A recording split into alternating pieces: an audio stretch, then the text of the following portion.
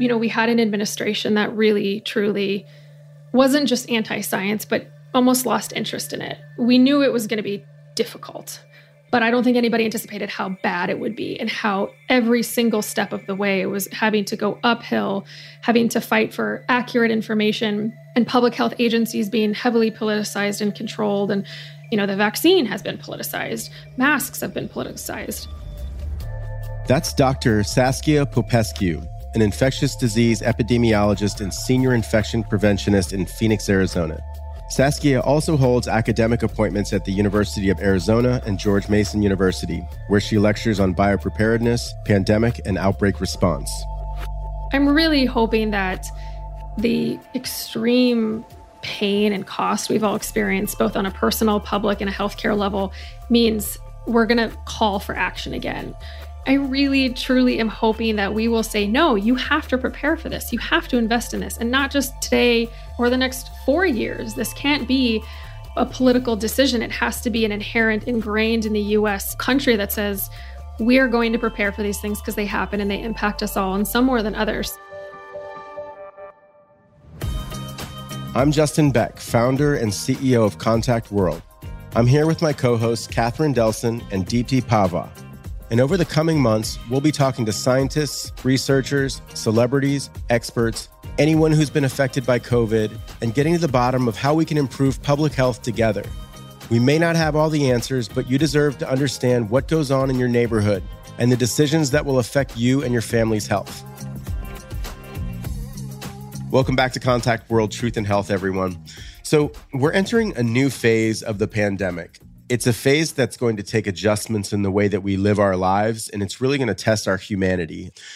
It's going to test our concept of civil liberty for the sake of keeping other people safe, and it's going to test the way that employers and businesses conduct themselves, especially so that we don't actually create more disparities or inequities that we've talked about during this show. So Catherine and Deepti, you are key team members at Contact World. What have you each learned about the way that Contact World may be poised to improve public health systems and the way that employers treat disease? I personally believe that we have been, since the very start of the pandemic, trying to talk to various public health agencies to understand exactly what the problems are and how we can solve for it. For instance, the communication gap that exists, really how public health agencies are reaching the wider populations, not just the people who have access to, let's say, the news and the media and through social media, but also rural populations. And now we are understanding that there is this vaccine distribution, which is already taking place. But how do you really work towards creating solutions that enable equitable access, not only technology-based, but also paper cards-based, because that is what is needed for the larger population to be able to make it more accessible as well as end-to-end seamless. For instance, we have one of the partnerships with PathCheck Foundation on MIT Media Labs to help fight this pandemic. So I think looking back in 1 year, we've come a long way and definitely trying to address as many problems that we can for public health in particular, because they are the ones who are most underserved. Catherine, how about you? What do you think about it? It's hard to believe it's been a year already. I think it's amazing that we've endeavored to really be the champion for public health in so many respects, not only through our offerings, but really facilitating the conversations that must be had concerning our public health system. How do we support those public entities going through this crisis, and not just through the crisis, but emerging from the other side of it as well? Our solutions are great, but I think even greater is our drive and our ambition to really be that beacon of hope. And we've had great partners, people like Daniel Dawes, we have NACCHO, so many different organizations. And I think, to me, that's the most amazing part about what we're doing. And it's going to be even better to see how else we can help not only public health, but other business entities and support the economy and move this nation forward in the direction that it needs to go. Yeah, I think the thing that I've really learned along the way is that while some companies are addressing the needs pretty well of enterprise and schools and things like that, what most organizations seem to be missing is that if you don't have the technology at the public health level and the public health agency level, then you're really missing the boat. And so I think that with us partnering with NACCHO to deploy Smart Health RM to the health agencies, it actually gives us significantly better access to serving employer establishments. And I actually think that that's the way to achieve a sustainable public health infrastructure, is by looking at everything cohesively. We have to look at how to integrate testing, contact tracing, vaccination, case management.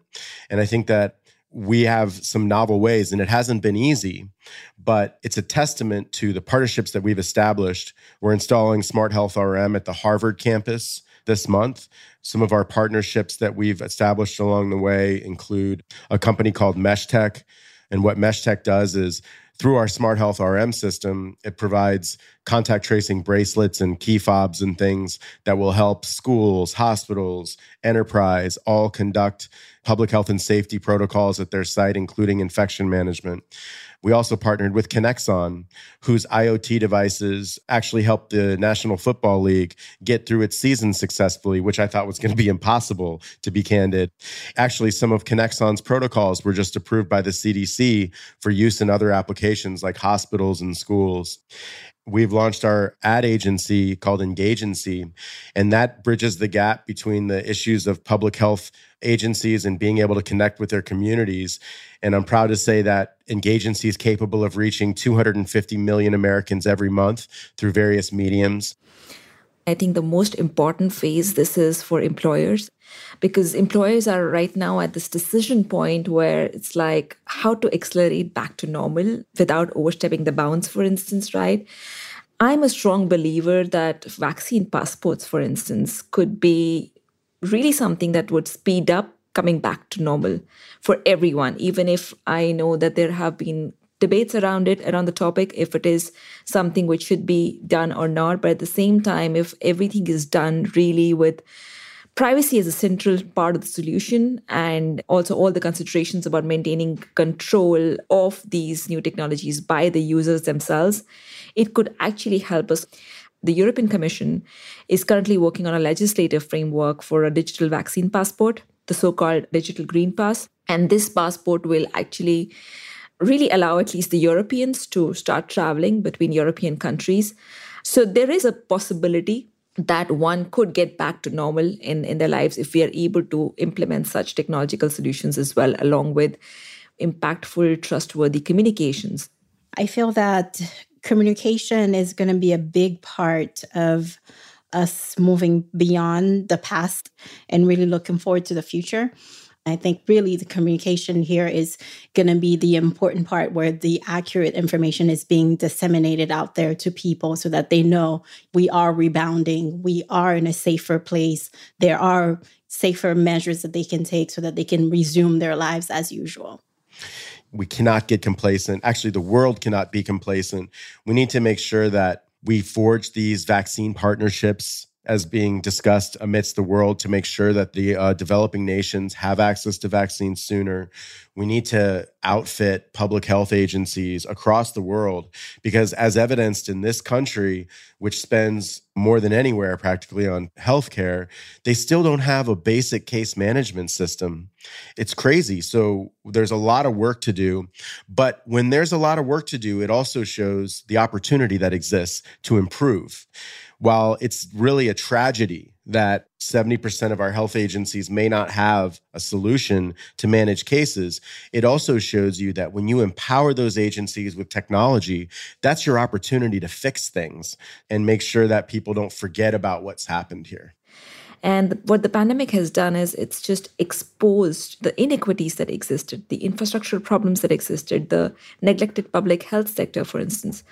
And the pandemic in 1 year has actually accelerated the work that would have been otherwise done in the next 20 years. So it's not just an opportunity, it's an opportunity to innovate and an opportunity to really design better, to start better, as if it was something that was really needed. And also, I think a lot of times the frustration of people is that they want more, right? They want the public agencies to have done more, yet we're not aware of the deficiencies. They don't have access to case management systems. They don't have access to a lot of the support that they need. They don't have access to the funding that they need to do the work. It's good to shed the light. It takes away the incongruence in this belief that the public health system doesn't care about them. It's not as much as they don't care, as much as they're limited in what they can do with the resources that they do have. Their hands have been tied because, going back to the theme of communications, they lack resources. And then we have all these conflicting messages that actually have created villains out of some of them. And it's really unfortunate. But like you guys have said, I'm really hopeful about where we're headed because, we're eyes wide open. We know what it means to have a lack of infrastructure for public health. And that, again, means that we have an opportunity to improve it. We have an opportunity to innovate, and we have an opportunity to fix it. And I feel really blessed and fortunate that Contact World has been such a central part of that conversation.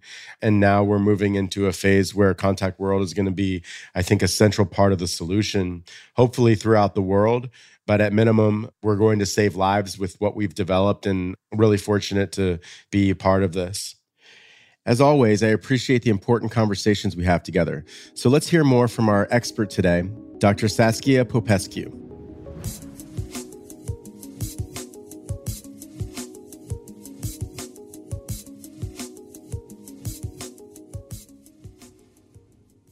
Nice to meet you, Saskia. I really appreciate your time today. Nice to meet you. So I read a lot about you. If you don't mind, if you could tell us about yourself and your expertise in your own words. Well, I'm an infectious disease nerd. So I'm an infectious disease epidemiologist and infection preventionist. My background's really been in pandemic response, biodefense, global health security, and preparing hospitals for infectious disease events like Ebola or COVID-19. And what made you interested in pursuing this life's work?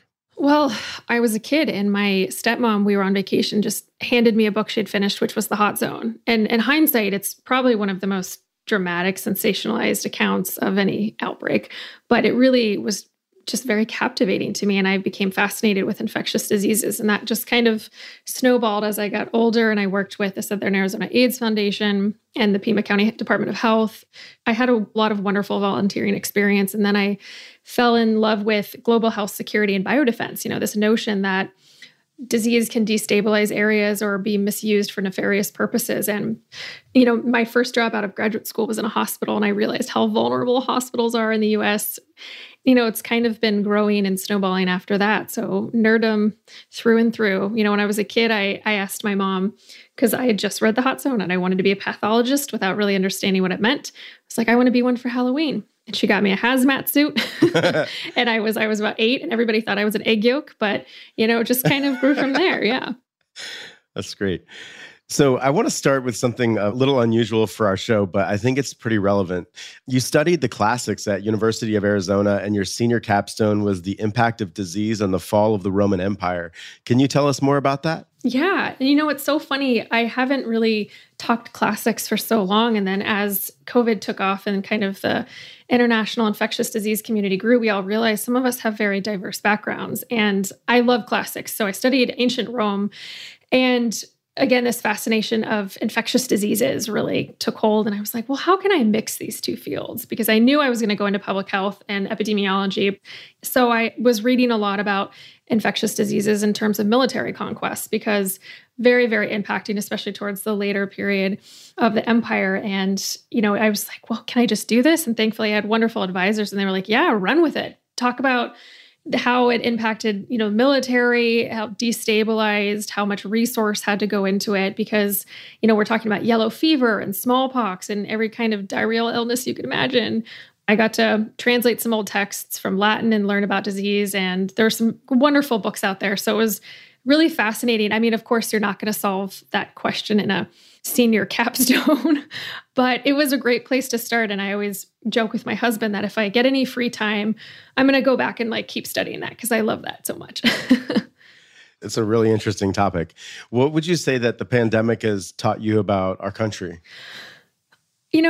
I think there's been a lot of lessons. And if you were to ask me, every single day would probably change, honestly. Today, it feels that we really, really struggle with hubris.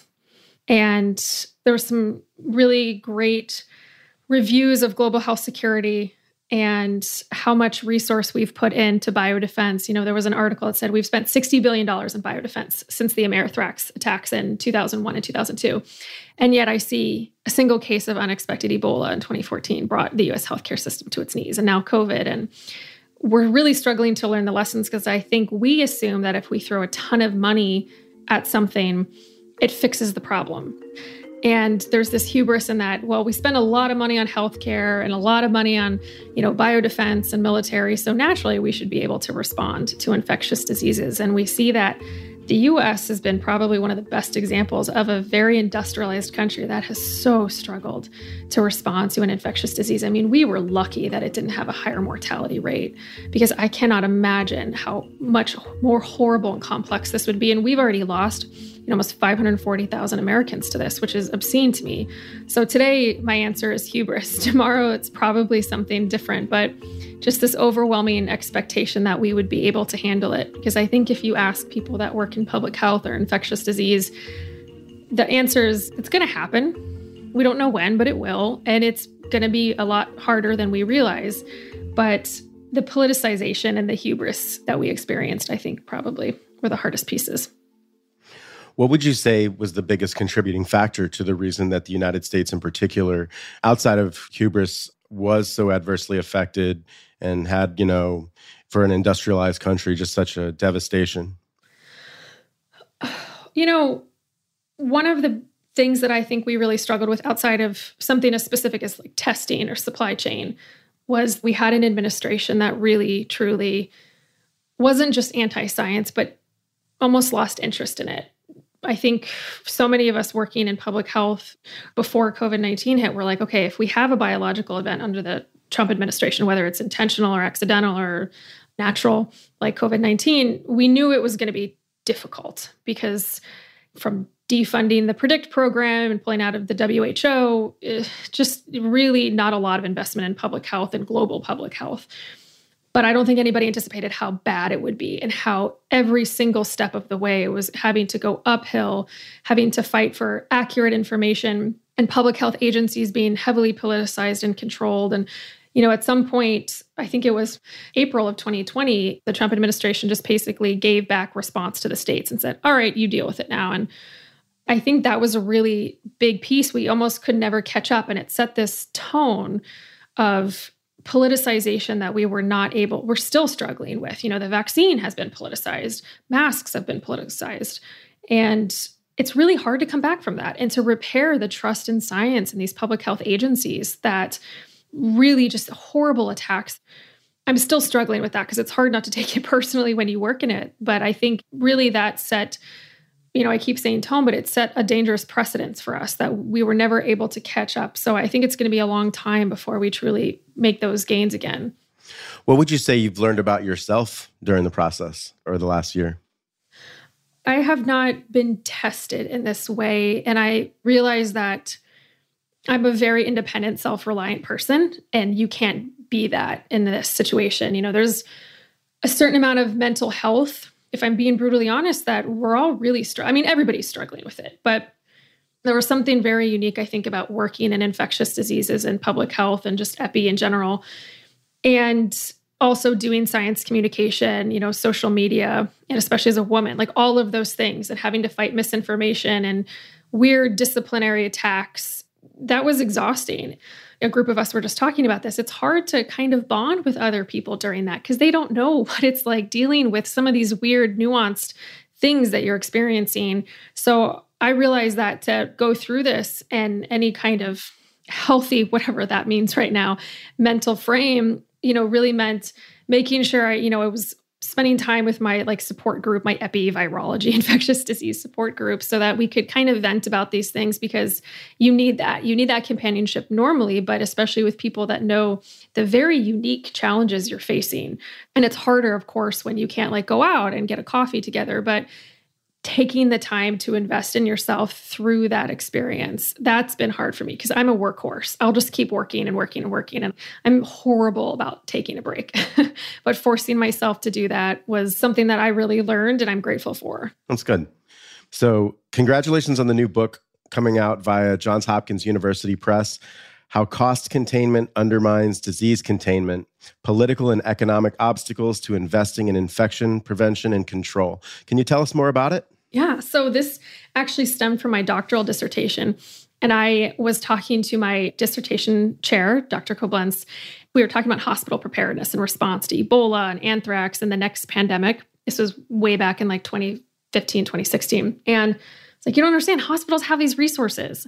I'm one of those resources. I build biopreparedness programs, but nobody invests in them. They see infection control as like this necessary evil they have to have. So they invest in it in the most basic way possible. And it's kind of a check on the box for a regulatory purpose. So digging more into this, it was really profound to see how hospitals and healthcare, and it's not unique to the US, I think we're just a shining example of it, really see infection prevention, which means trying to prevent the spread of disease in a hospital, whether it's a pandemic or an infection associated with a catheter.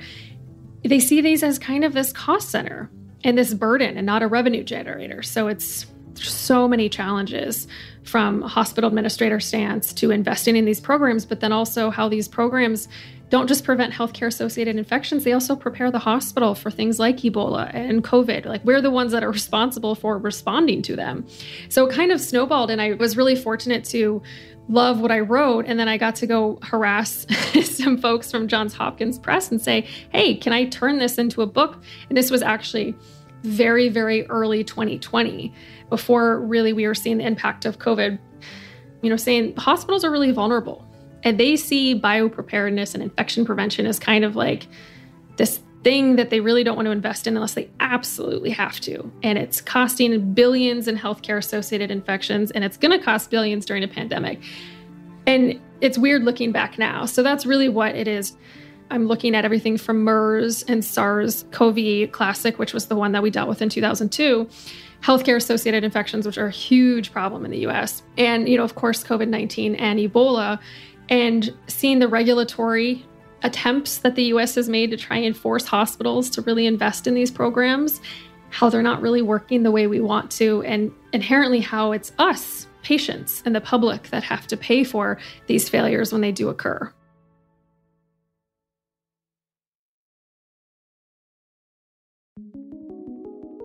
I think I know your answer, but true or false, employers and healthcare providers don't need to change their biopreparedness plans because we'll all be vaccinated soon and it's not worth the investment? No. One of the mistakes we always make is preparing for the next threat with the lessons learned from the old one. And I think that kind of sets us up for failure a little bit. I'm really hoping that the extreme pain and cost we've all experienced, both on a personal, public, and a healthcare level, means we're going to call for action again. I'm very hopeful for that because I think, with Ebola, it didn't impact everybody like COVID has. So I really, truly am hoping that we will say, no, you have to prepare for this. You have to invest in this, and not just today and the next couple of years or the next 4 years. This can't be a political decision. It has to be an ingrained in the US country that says, we are going to prepare for these things because they happen and they impact us all, and some more than others. So I'm cautiously optimistic, but I also know that we have a very bad habit of, when something's not an immediate threat to us, forgetting about it and not really wanting to put the money into it. Right. So do you see specific programs? Let's just say that you had your druthers and you actually were designing a way that the hospitals and maybe like long-term care facilities actually started to prepare. What kind of technology and what kind of things do you think would be implemented, in an ideal world?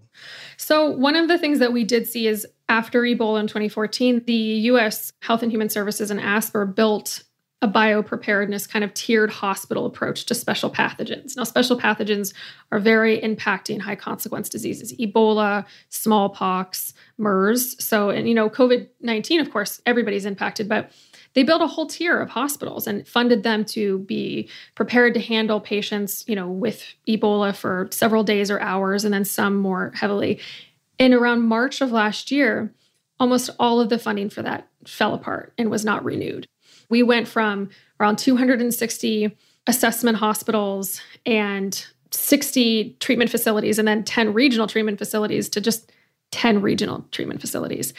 And that wasn't a perfect program. Nothing is. So the first I would say is we need to start putting money back into that, but also include, as you mentioned, long-term care facilities, because we've seen that just be such a significant transmission source when you're dealing with a respiratory virus. From a technology standpoint, I would really, really love if we offered more training and access to resources for those small rural hospitals, for those small long-term care facilities. I saw New York Health and Hospital Systems is doing this really great virtual training for Ebola with an Oculus, virtual reality. And I really love that concept because putting on the PPE, you're wasting a lot of PPE in the training module. But if you can do it virtually, it gives you the general process. And I love that. And I thought that was such a nice way to expand the training.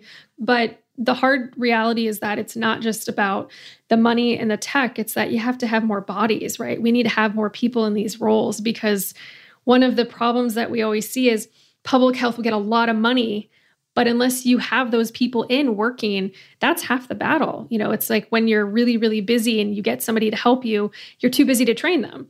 So I think the biggest thing right now is just ramping up to make sure they have infection prevention resources continuously in these facilities and get the time to do the training or do specialized training.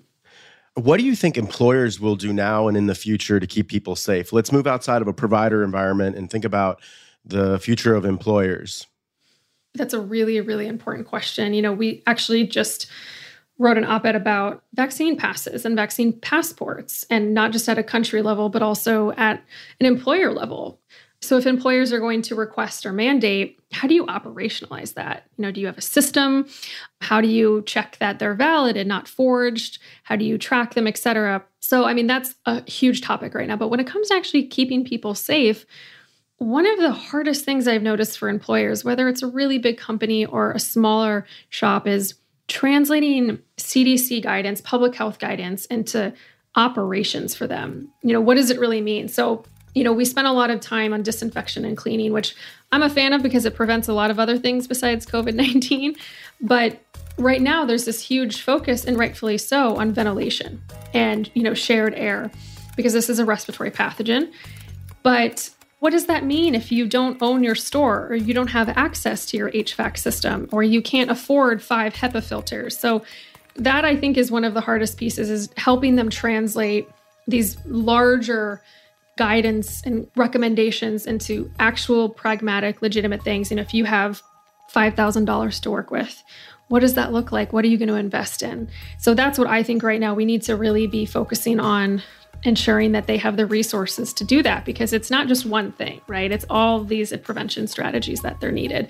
And that is easily one of the biggest hurdles. Something I just actually saw from a bar that I love in Phoenix, that's of course open because I'm in Arizona and everything's open. They were focusing on testing so much. They're testing all of their bartenders once a week, but it's this tiny enclosed space. It's really fascinating to see this focus on one intervention strategy, and testing has been an example of that because it feels very tangible. You get this negative result. That, I think, has been a hard cultural shift. We really okay, just tell me what to do. So I give everybody a mask and I distance them. Then it's it's a little bit more nuanced than that. One of the things that I think will be interesting to watch is what the NFL did in using contact tracing technology, which I know some of those protocols were actually approved for use in other, hospitals by the CDC. How do you see those kind of things being used in private establishments, or do you? Because you mentioned an Arizona bar, let's say a bartender tests positive. If they don't have any kind of contact tracing for their customers, then it may not be very relevant. So how do you see that evolving, or do you? So there's 2 different kinds of processes I'm seeing, at least. There's the wearable device, something that's kind of like a Fitbit or, on your keychain. And that's kind of the proximity detector. And then there's also the one that's just on your phone, the app, the little opt-in choice. I tend to see people being more okay with the one on their phone. I think it's a helpful tool if it can tell you you're in too close proximity. So if everybody was wearing it and it's you're within 6 feet, back up, that would be a really nice proactive measure. New Zealand has actually been a really great example where they have people scan in QRL codes, I believe it is, wherever they go. And that's been their contact tracing piece. So I like that because it's more of a proactive buy-in. People understand the importance of it. And, that's been working really well. Some of the contact tracing out of New Zealand is phenomenal. I mean, they're getting it done in hours and they can immediately quarantine. So some of this proximity device contact tracing tech, I think, has a lot of promise and can be a very helpful tool for public health, but it cannot be used alone. And I stress that any technology rolled out during a public health emergency has some ethical considerations that we also have to be mindful of. It feels like when we go to a restaurant, we're getting more accustomed to scanning a QR code to get a menu and things like that. So I think that there's a lot of innovation that can happen with tracing, pretty rudimentary system that if you elect to notify that place that you've been there, suddenly you have, without too much disruption, a way to start tracking people that go to places like you just said. I think that the piece I worry about, though, and we saw this a little bit actually with even vaccine distributions, is that when we make things electronic, inherently we're going to be missing a huge chunk of the population that maybe doesn't have a smartphone. I think it was West Virginia. They really ramped up their distribution and vaccine intake. But one of the first lessons they learned is they made the whole process online. And I think it was like 30% of their population didn't have access to it.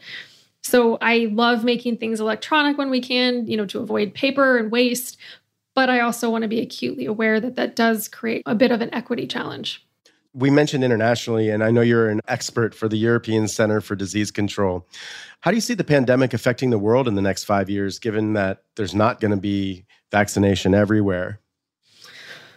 I think it's going to require a lot of international cooperation and discussion, especially when we're talking about vaccines being used as entry for certain countries. Maybe you don't have to quarantine when you go there. Especially as several countries are making their own vaccines, or they might not approve of another country's. If we had a vaccine passport, would we accept AstraZeneca? So those kinds of things. I think really that this is going to have these larger global health conversations and really reinforce the geopolitics of all of this so that we work together and we're not creating additional health disparities.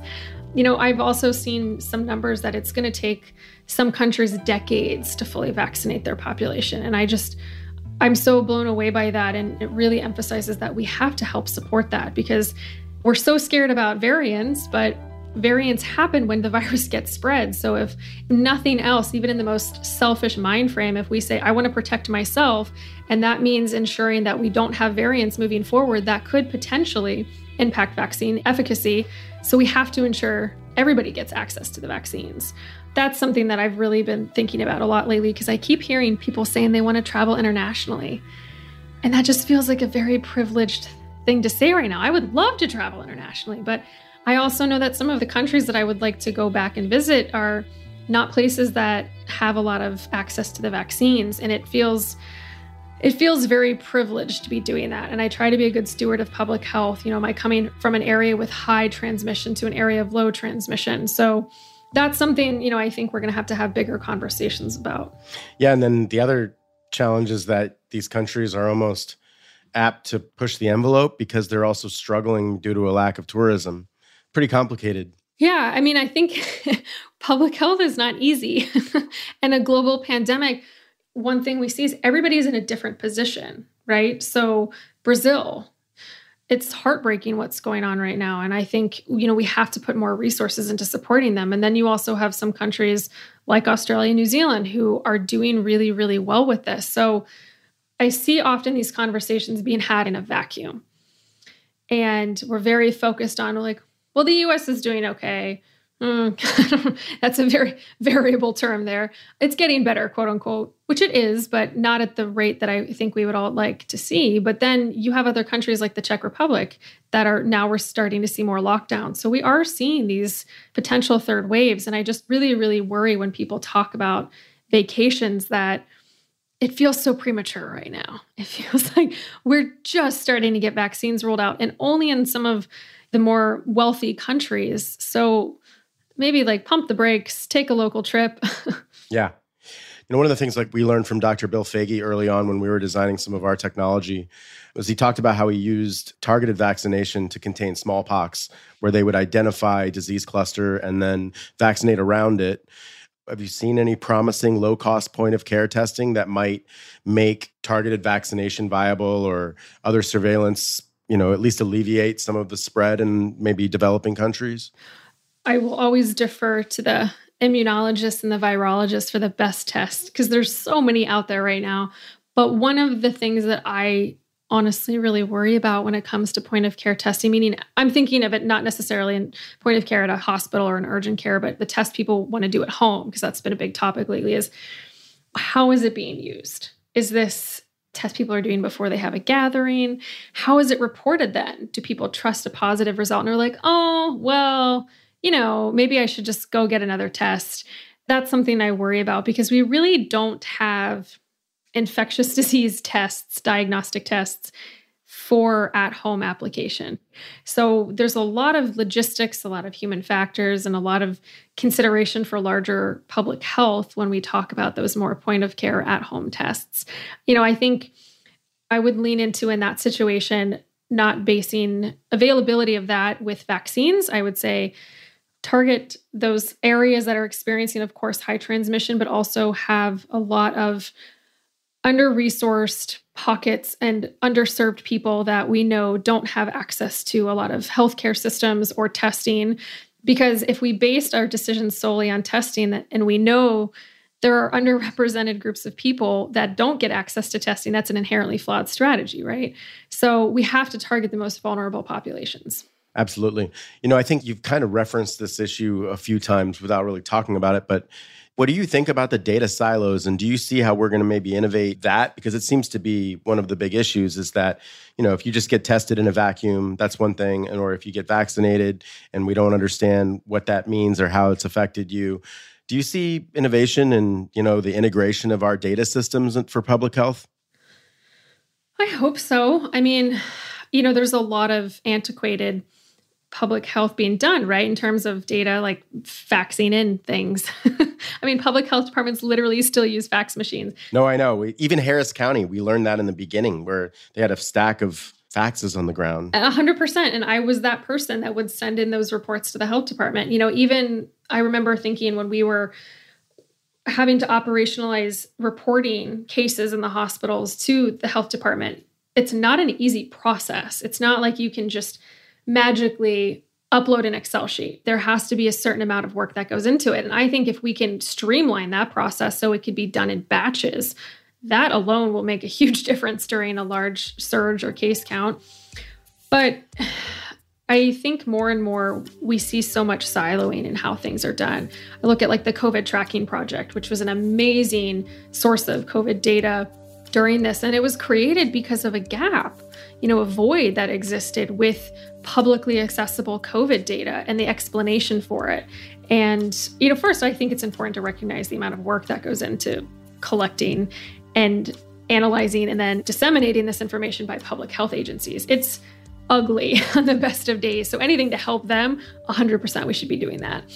So it's multiple pieces, right? It's the actual reporting, the collection, the analyzing, and then the presentation. I look at in Arizona, Maricopa County is a very large county here, but they only report our county-specific COVID data every 3 to 4 weeks. You got to go to the larger health department website for that, the state one, because it's so much work. It's a ton of work to collect that. There's a backlog. So I think anything we can do to create a more efficient reporting tool that doesn't rely on so much manpower would be really, really helpful. But I know that this also means that we have to address data disparities, and whether that's collecting vaccine information or demographic information about tests, it's mind-blowing to me that we're still struggling with this, honestly. Yeah. We're part of a project at Satcher Health Leadership Institute called the Health Equity Tracker Project. And on one hand, it's interesting that being able to install systems that start to collect demographic data, but I feel like there's also a misperception that from people that might think that the data is actually for the wrong reasons. And that's because, it's our fault.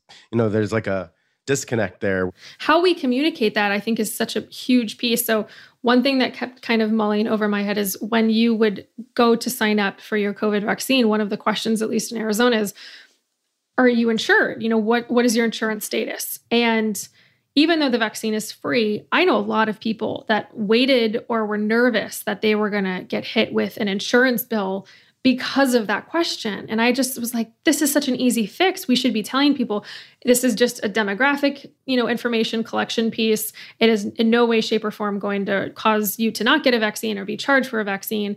But that was mind-blowing to me. And sometimes, I'm an epi, so I love data collection and all of the little pieces. But unless you explain what those are and what you're collecting them for, and that it's not going to impact the quality of care or access to care, then you can't be surprised when the information collection is incomplete. Yeah. And then it's not public health's fault, but we have a lot of trust to rebuild because of the way that some politicians have, managed things. So in closing, is there anybody that you look up to or that inspires you in your career? Yeah. Right now I'm constantly amazed. There's actually a lot of women that I look up to right now in public health. Maria Van Kerkhove is one at the WHO. Angela Rasmussen, who's a virologist. Alexandra Phelan is a health humanitarian lawyer. I mean, there's so many, honestly. Seema is one of them. We had her on 2 episodes, yeah. She's amazing. I mean, I wish I could be a 10th as cool as she is. And I always tell her that. Jessica, Malate Rivera is a wonderful science communicator. I mean, honestly, I could make a massive list of, all the phenomenal people out there I'm inspired by daily, truly. And because one thing is horrible, and as much as I complain about social media during this, is that it's actually brought a lot of us together that we might not have ever got to interact with. And I'm eternally grateful for that. Well, as a fellow nerd, I really appreciate your time today. And this was a really good discussion. I appreciate it. Yeah, thanks so much for having me. I want to thank everyone for their patience awaiting release of episode 9. We have a lot happening with Contact World. We're nearing completion of season 1 of this podcast and expect to be a publicly traded company soon. In other news, we just received honorable mention from Fast Company in 2 categories for world-changing idea and won 2 Stevie Awards in American business. We have so much to share with you and appreciate every moment you've spent with us over the last 6 months or so as we learn together about our broken healthcare system and, most importantly, the things that we're doing to fix it. Please don't miss episode 10, and for those of you just joining Contact World Truth and Health, check out our prior 8 episodes on iHeartRadio or wherever you get your podcasts. This is Justin Beck. Thanks again for joining us, and we'll see you next time.